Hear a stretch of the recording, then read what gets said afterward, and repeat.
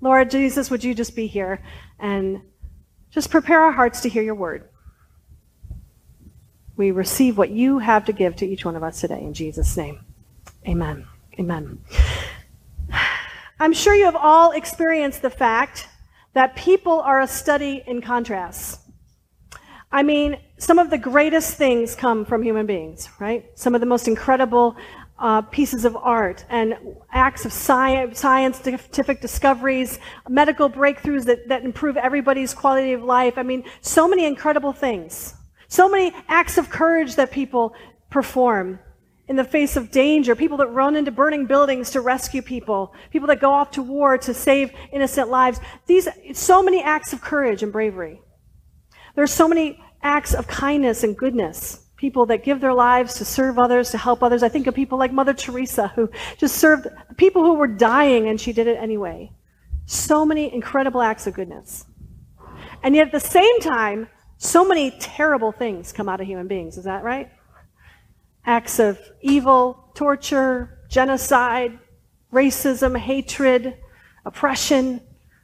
I mean, the worst of the worst can come from a human being. The way humans can treat one another is truly appalling.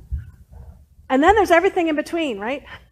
There are, the nicest people you know can have kind of a mean streak once in a while. And even the most messed up person you know can surprise you with an act of kindness or goodness, right? If we're honest, we're like that. We've got it all right here within us. And it's true. And, James puts it this way in James 3. He says, with the tongue we praise our Lord and Father, and with it we curse human beings who have been made in God's likeness. Out of the same mouth come praise and curses. My brothers and sisters, this should not be. And yet it is, right? It's right here even in us. And so we're in the middle of a series called Who? And today we're talking about who are we? Who are we? Who are we, human beings? And this is sometimes a bit of a hard question, especially for people in the world. That some people would say, we're just stuff, flesh and blood and bones and neurons firing and cells that reproduce. That's all we are. When we die, we just disintegrate and go into the earth. That's it. That's all we are. That's what some people would say. Some people would say we're more than that, but we're really basically good. We're just good. And just it's the environment and people around us and traumas that cause us to do bad things. And then there's others that would say, no, we're just pretty much all bad, and we need a lot of help to be good, right? I think we're confused about this because we don't know what the Scripture says. We don't know what the Scripture says about who we are. And the Scriptures do say that we are a contrast, because we are both a beautiful creation of God, made in His image, and we are also sinners in desperate need of grace. We're both. And understanding that gives us strength to be the image of God that we are created to be. So that's what we're going to talk about today, who we are, that we're both. And we're going to start with the good one. Let's start with being made in the image of God. That's the fun one. That's the good one. So let's start. Genesis 1:26 says it like this. Then God said, let us make mankind in our image, in our likeness, so that they may rule over the fish in the sea and the birds in the air, over the livestock and all the wild animals, and over all the creatures that move along the ground. So God created mankind in His own image. In the image of God, He created them. Male and female, He created them. So right there at the beginning of the Bible, we have this incredible fact that we are made in the image of God, in His image, in His likeness. Basically the same meaning. Scholars will call this imago Dei. It's Latin for image of God. We are made in the image of God. We are imago Dei. And God emphasized this very much in just these two little verses. And we know He emphasized it by the way these scriptures are written. So verse 26, He repeats Himself. He says, let us make mankind in our image, in our likeness. He says it kind of two ways. Whenever in Scripture you see something twice, you take notice. When Jesus says, truly, truly, I say to you, pay attention. Because it's for emphasis. And so God is saying, I want you to get this. You're made in my image, in my likeness. But then, verse 27, He goes even further. So this idea that we are made in His image is emphasized even by the literary structure of this verse. Now, bear with me. We're going to geek out for a second on literary analysis, okay? Are you all ready? You ready? We're going to do this. We're going to go and see this is how this verse is made. It's very close to what Bible scholars, literary scholars, would call a chiasm. A chiasm is a phrase that's written and then it's repeated, but in reverse, like in mirror image. I know you know what this is. Most of you probably know this particular chiasm. God is good all the time, and all the time, right? That's a chiasm because it's a repeat of the same phrase just in reverse. Got it? And so this verse 27 is actually very close to a complete chiasm. If you look at it, in the Hebrew, the word for created comes before God. So what you have up here is a literal kind of English translation of this verse. And look at the chiasm there. So created God, man, in his image. In the image of God, he created him. Now, why is this important? Well, whenever there's a chiasm in literature, especially in the scripture, whatever's at the center, at the peak, is what's most important. That's the emphasis. What's at the peak here? What's the emphasis? In his image. In his image. He didn't have to say it this way. He could have just said God created man in his image, period. But instead, even under the inspiration of the Holy Spirit, the biblical writers wrote it this way so that we would see the emphasis that we're made in his image. This is remarkable. This is remarkable. Now, I know for us, maybe it doesn't seem quite so remarkable. We're used to it. Oh yeah, sure, we're made in God's image. But remember what I said a few weeks ago, that in pagan times, back in the ancient times, when you would read stories about the creation, they would talk about the gods creating man, and man was never made in the image of the gods. He was made to be the slave of the gods. And there was no love of the God toward the person. The person didn't expect the God to love them. They knew they just had to do what they had to do so that the God would bless them. That's what ancient pagan creation stories were. Can you imagine how incredible this was for them to hear? That God decided to put something of himself in us. His likeness, his image, that he gave that to us. Not only that, but that he loves us, that he wants to be in relationship with us, that he has a plan for us. He gave us autonomy over his world. This is remarkable. In his image you're made. The other interesting thing about this is the Hebrew word image. I'm going to geek out for just one more minute on Hebrew. So the Hebrew word for image is selem, which is actually the same word that's used many other places in the Bible for idols. So a graven image, when they would make an image of an idol and worship that idol. That's the same word. But think about it. Think about what an idol is. An idol to a pagan person that would worship an idol was a representation of the god in wood or stone. They knew it wasn't the actual God. They knew it was just wood and stone, but it was more than wood and stone. It was sacred and valuable. And a pagan person would run into a burning house to rescue that idol. Can you see how incredible that is? That God has made us his image. That we are more than just flesh and bones and blood and cells. But that we are a sacred representation of God, a temple in which he dwells. How precious are you because you are made in the image of God. How precious. Hallelujah. So this is a high and holy calling we have. And this should matter in our life. It should play out in our life in various ways. And here's how it should play out. What impact does this idea of Imago Dei have on us today? The first is that you need to remember, and I need to remember, that we are precious and wonderfully made. Would you remember that this morning? You're precious and wonderfully made. So valuable. Just like the pagan person running in to save their idol, so you are worth saving. You're worth rescuing. In fact, God knew this because what did he do? He sent his own son to die for us. Jesus ran into the burning building for us. He sure did. So this morning, if you grew up on a diet of discouraging words, if you had parents or aunts and uncles or grandparents or siblings who told you you're not pretty enough, you're not smart enough, you're never going to amount to anything, you're just going to be a loser. If you had that kind of steady diet of words fed to you, or maybe in your own mind you have a voice that tells you you're always screwing up. What a screw up you are. I can't believe you said that again. You're never going to amount to anything. You can never get it right. I want you to remember this morning that you are precious and made in the image of God. You are made in the image of God. God doesn't make no junk, as they say, and he has made you incredible. The world and our families and even our own brains try to tell us differently. But Psalm 139 says you are fearfully and wonderfully made. Nothing about that will ever change. No amount of sin on your part, or mess ups, or screw ups, or whatever, none of that will change the fact that you are made in the image of God, and precious to Him, and valuable. And so all of your abilities, all of your talents, all of your intelligence, all of your artistic prowess, all that you can do, all that you have is a reflection of the image of God in you. It's bits of God in us that allow us to have inspiration and creativity and intelligence. And so use it.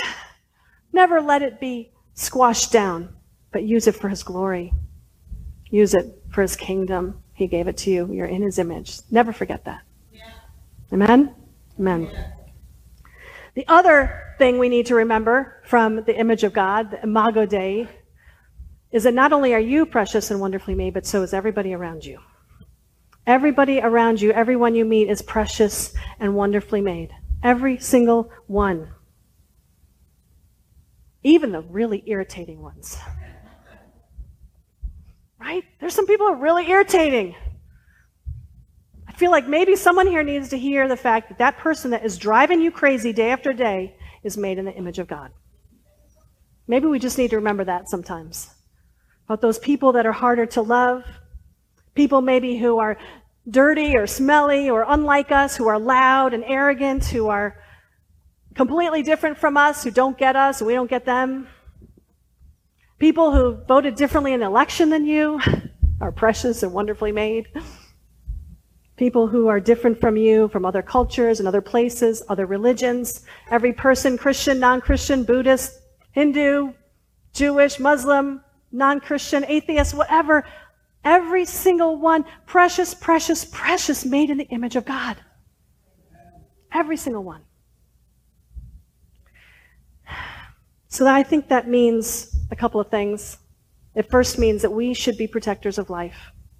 As believers, as Christians who believe that we're made in the image and that everyone is, we should be protectors of life. It's an interesting passage in Genesis 9:6. I don't think I have it on the slide, but it says, whoever sheds human blood, by humans shall their blood be shed for, why? Because in the image of God, God has made mankind. The shedding of human blood is always an abomination to God. Always, because it's the destruction of that image. So whether it is murder or euthanasia or abortion or anything else, it is an abomination before God. So we want to be protectors of that. We want to be protectors. We should always care about life. It should matter. We should care about it because God cares about it. And at the same time, we should also care for the hurting and the oppressed and those who struggle in ways that maybe we don't struggle because they are made in the image of God. People who struggle because of the color of their skin, because of lack of education or access, because of hardships and trials that have come upon them, because they were born in a place where there's no water or food. All that are suffering are made in the image of God, and we should care about that. God cares about that. In Scripture, over and over again, and I'm going to say this a lot, so you're going to know this by heart by the time you have been around me for a while. God singles out 5 people groups: the poor, the oppressed, the widow, the orphan, and the foreigner. He singles them out over and over again. These are people we're to care for. Not that we don't care for people who are rich or who are not oppressed, but these are the people that need a special care, special love. They struggle. We need to care too. Breaks the heart of God when people suffer under injustice and oppression, and it should break our heart too, because they're made in the image of God. Amen? Amen. Do you see how rich this concept of Imago Dei is? How it covers everything. It's actually how it even transcends political lines and social lines. It's bigger than all of that. It's because each person is made in the image of God. The last thing I pull out of this passage from Genesis about the image of God is this idea that we can embrace the equality of male and female. It's interesting that he says here, the last thing we see from this concept is that we are made in his image, male and female. So there's a couple of profound things from this little phrase. First of all, what it says to us is that God has male and female qualities. He doesn't have gender the way we do. Now listen, we call him Father, and I think that's appropriate. In our language, when you say mankind, it means men and women. So I do believe it's appropriate to call him Father, but we must never forget that he also has mother aspects to him. And it's all throughout Scripture. I'll just give you one. Isaiah 66, as a mother comforts her child, so will I comfort you, and you will be comforted over Jerusalem. That's God speaking. It's not the only place. There's many places like that. So God has made us in his image, both male and female. He has both of those qualities. And what I also am struck with here is the equality of man and woman in this passage. There is no sense of hierarchy here. There's no statement about roles, different roles for male and female. It's just they're made to rule over the world that God had created. All of that patriarchy and man ruling over women came later in the fall. And so let me ask you something. As kingdom people, do we live according to the fall, or do we live according to the intent of creation? We live according to the intent of creation, of what God has created. That's his kingdom intent. And so I just want to tell you that when you embraced me, when you embrace women as full partners in ministry of the kingdom, that you are acting in accordance with the image of God that God has created. That it's special to God. We're representing his intent when he created us. And so I just personally thank you for that. And I'm so blessed by that. Amen. So isn't this an incredible concept, Imago Dei? Say this morning, I'm made in the image of God. I'm made in the image of God. In the image of God, I am made. Yeah, a little chiasm there. What a beautiful creation you are. What a beautiful creation, how God has made us so precious, so unique, to bear his image, to be his image bearers in the world, to love others because they're his images too. So amen. That is awesome. And now, we move to the next piece. This is kind of like the part in the movie where, you know how the movie's going along nice and everything's good, and then suddenly the music kind of changes? And there's like a low note that starts, and then there's like a minor key, and oh no, the bad stuff's coming. That's kind of what's happening right now. Because we have to go to the second part of who we are. Because while we're made in the image of God, we are also sinners in need of grace. We go back to these early days of Genesis. Adam and Eve had a choice. They were made as image bearers. They had a choice to walk with God, to fulfill that image bearing, and instead they decided to do the one thing God told them not to do, was to eat of the tree of the knowledge of good and evil. And in doing that, they impacted the whole world. This is the upside and the downside of being made in the image of God. We're given free will. We have choice. God didn't create us to be robots just to follow him. No, he said, I'm going to give you a choice. I want you to be I made you an image bearer, but you have to choose to do it, to walk in it, and to listen to what I say. And, they didn't. And so we now, as their generations pass, we have inherited that sin nature. We have taken on what they did for us, and it's very clear in the scripture about this. Romans 5:12 says this, therefore, just as sin entered the world through one man, and death through sin, in this way death came to all people because all sinned. So we inherit that sin nature. We call it a sin nature. We call it original sin. It's that we tend toward sin. We tend toward pushing away from God. We tend toward going our own way. That sin nature is always going to be there fighting the image of God in us. Now, I assume a few of you out there might be saying to yourself, I don't know about this sin thing. I mean, I think we're all basically pretty good. And it's just, the world and the environment that, finally makes us bad. If that's what you think this morning, I invite you to go ahead and borrow a 2-year-old from a friend. Just say, hey, I want to take your 2-year-old for a couple days. Trust me, they will thank you. And or maybe you have a 2-year-old of your own and you can just test this out yourself. Because I honestly think there's no greater, I'm only just a little bit being facetious here, I think there's no greater argument for human nature and a sin nature than to look at a 2-year-old. Because 2-year-olds are so sweet and so innocent, right? They're just little babies. How could they possibly have anything evil already happen to them?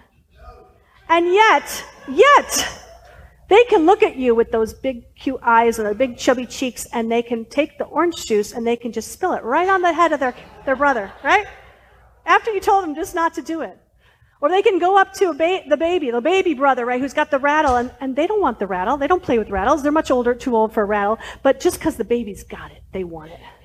And they grab it away, and the baby starts to cry. That sin nature is just in us. It's just part of who we are. And you could say, well, developmentally, that's appropriate for 2-year-olds to be pushing back against authority, which only proves my point. that we're built in with this idea of pushing away from even good, loving authority, that we want our own way, even if it's not good for someone else. Oh, we need help. The problem is we really want to be little gods, don't we? We want to be in charge of our life. We don't want people to tell us what to do. We're Americans, after all. And we want to have our own way. And that's really what Adam and Eve did. They pushed for their own way. They wanted to be like God, and they weren't. That's the problem. They're not God. And I have news for you this morning. I'm sorry to tell you, but you're not God either. and neither am I, as much as we might wish we were sometimes. It's wisdom to acknowledge that we're not God, and that there is one God in heaven who is over all things, sovereign, wise, holy. This is why we talked about who is God before we talked about who are we. Because if we start with who are we, well, then we just want to be gods. But if we start with who is God, that he is holy and great, sovereign over all, the creator of all things, and both justice, full of justice, and loving and full of mercy, then we see what a privilege it is to walk then as an image bearer of that God. We're going to hold our head up high. We represent him in the world. And how much knowing who God is and who we are, makes us then want to do anything we can to push back that sin nature that keeps us from fulfilling that calling. Amen? We don't want any more of it, God. I don't want any more of that sin. I don't want any more of that sin nature. Help me, Lord. The Bible talks a lot about the sin nature. Just a few passages here, in case we need further convincing. 1 John 1:8, if we claim to be without sin, we deceive ourselves, and the truth is not in us. Ecclesiastes 7:20, indeed, there is no one on earth who is righteous, no one who does what is right and never sins. That's certainly true.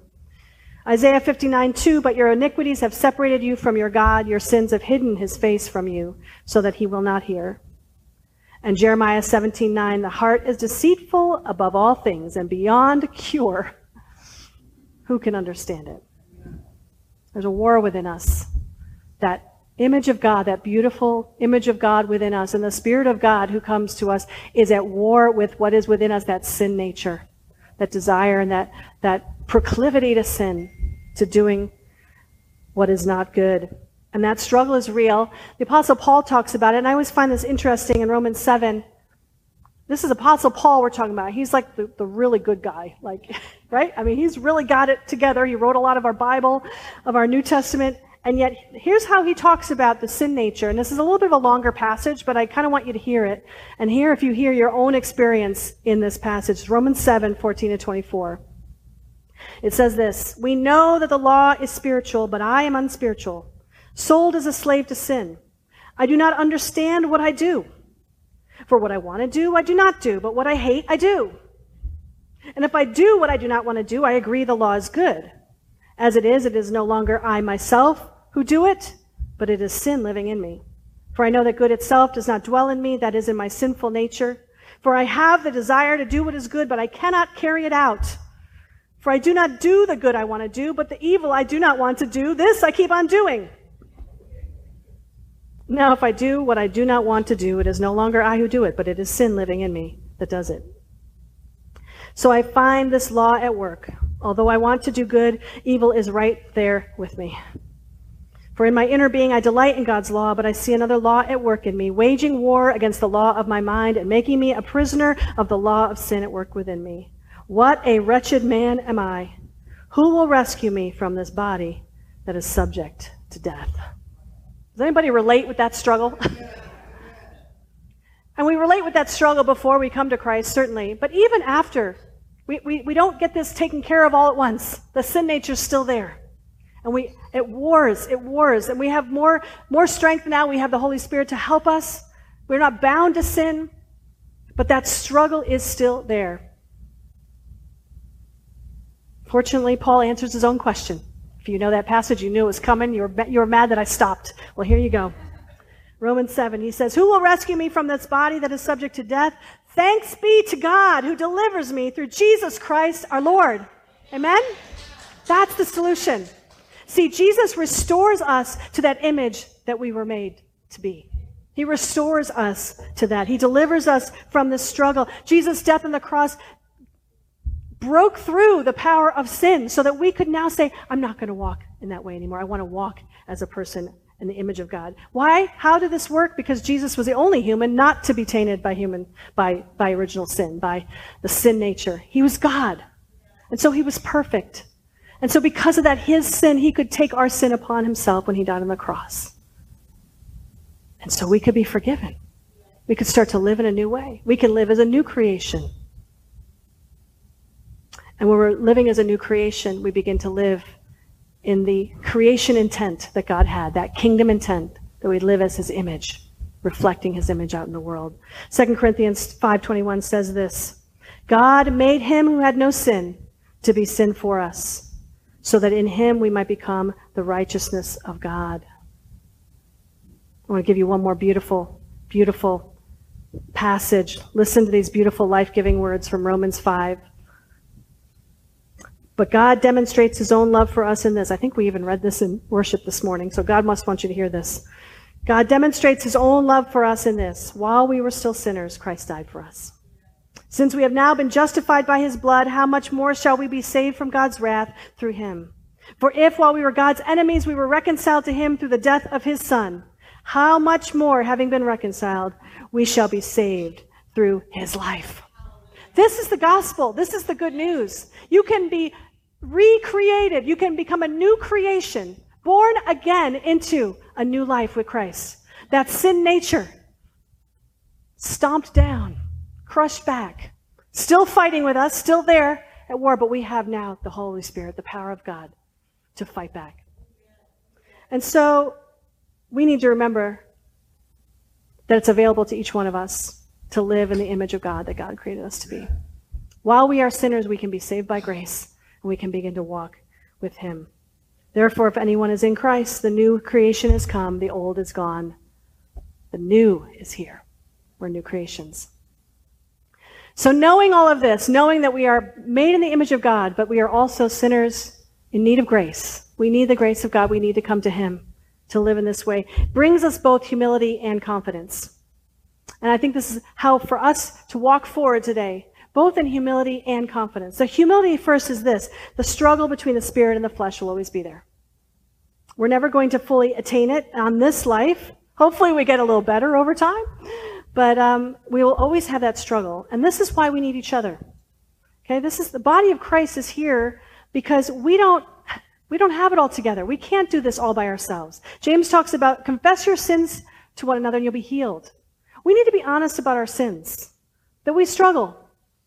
Please let this not be a place where you feel you have to come and have your happy Christian face on and say, I'm good, when you're not good. Please let this be a place where we can be real with each other, where we can share our struggles, where we can share our sins and our weaknesses, where we can come up and get prayer and be set free. That's how we're set free. We begin to help one another to seek Jesus in those situations. So we can come as you are. You can come as you are every day. We don't have to have it all together.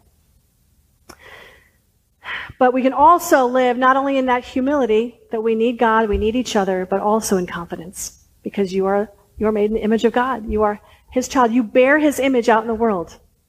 You're greatly loved, greatly gifted, greatly valuable to God. I love this quote from Tim Keller. He's a pastor of Redeemer Presbyterian Church up in New York City, a great author and speaker.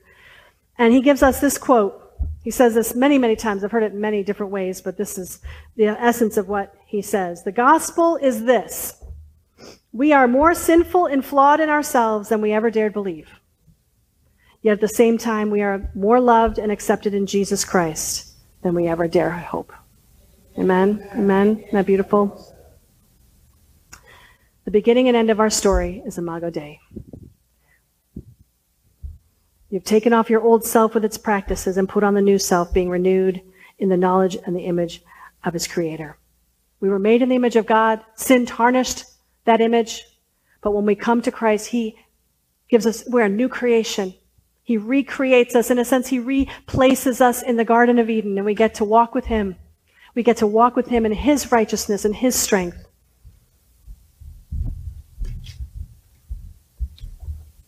So I ask you this morning, would you like to be an image bearer of God?